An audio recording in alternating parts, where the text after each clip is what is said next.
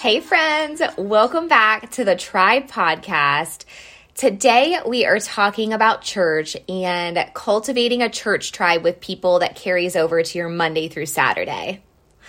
I started regularly attending my church about 16 years ago.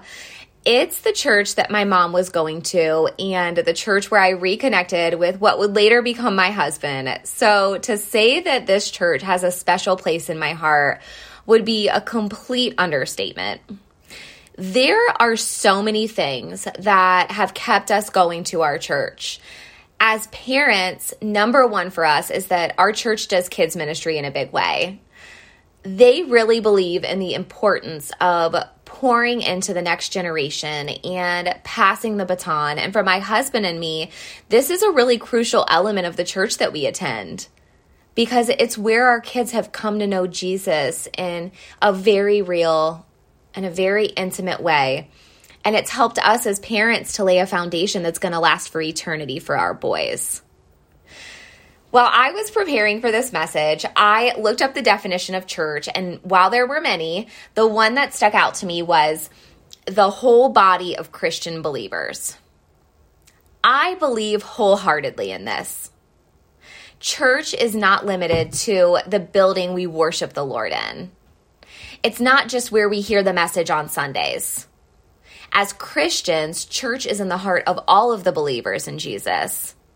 And when you cultivate a tribe of like-minded friends through the physical church, it allows you to do church outside of the physical walls.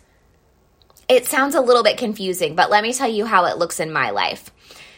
So church for our family is my women's group, where we take off the masks and we're vulnerable and we share our hearts and our struggles and we lead each other back to Jesus.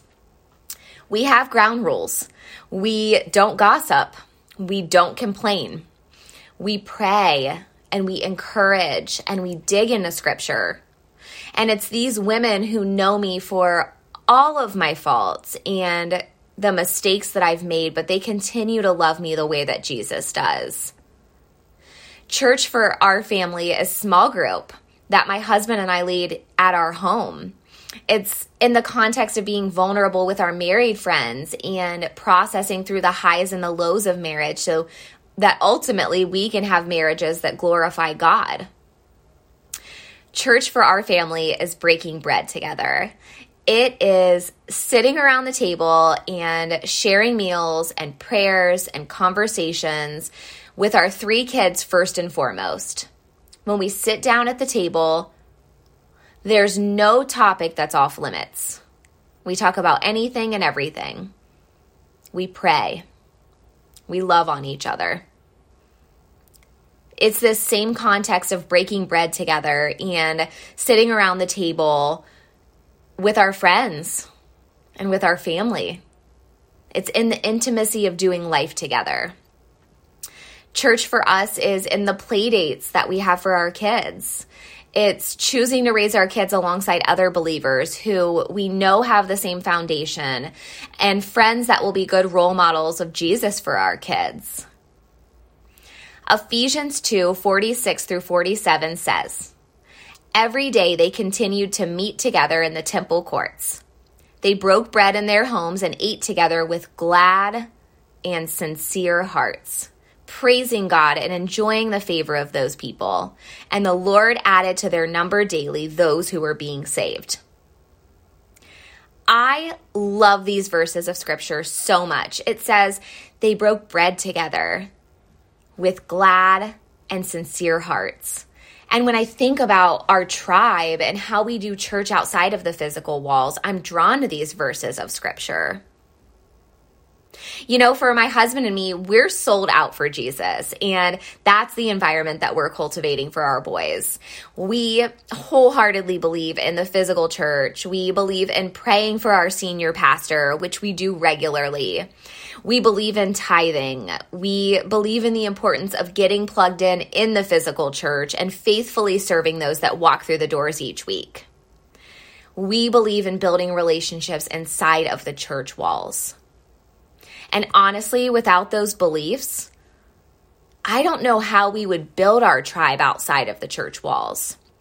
So many of our friends and family members that walk alongside us in the peaks and the valleys, they're friends that we've carried over from being members of our church for so many years.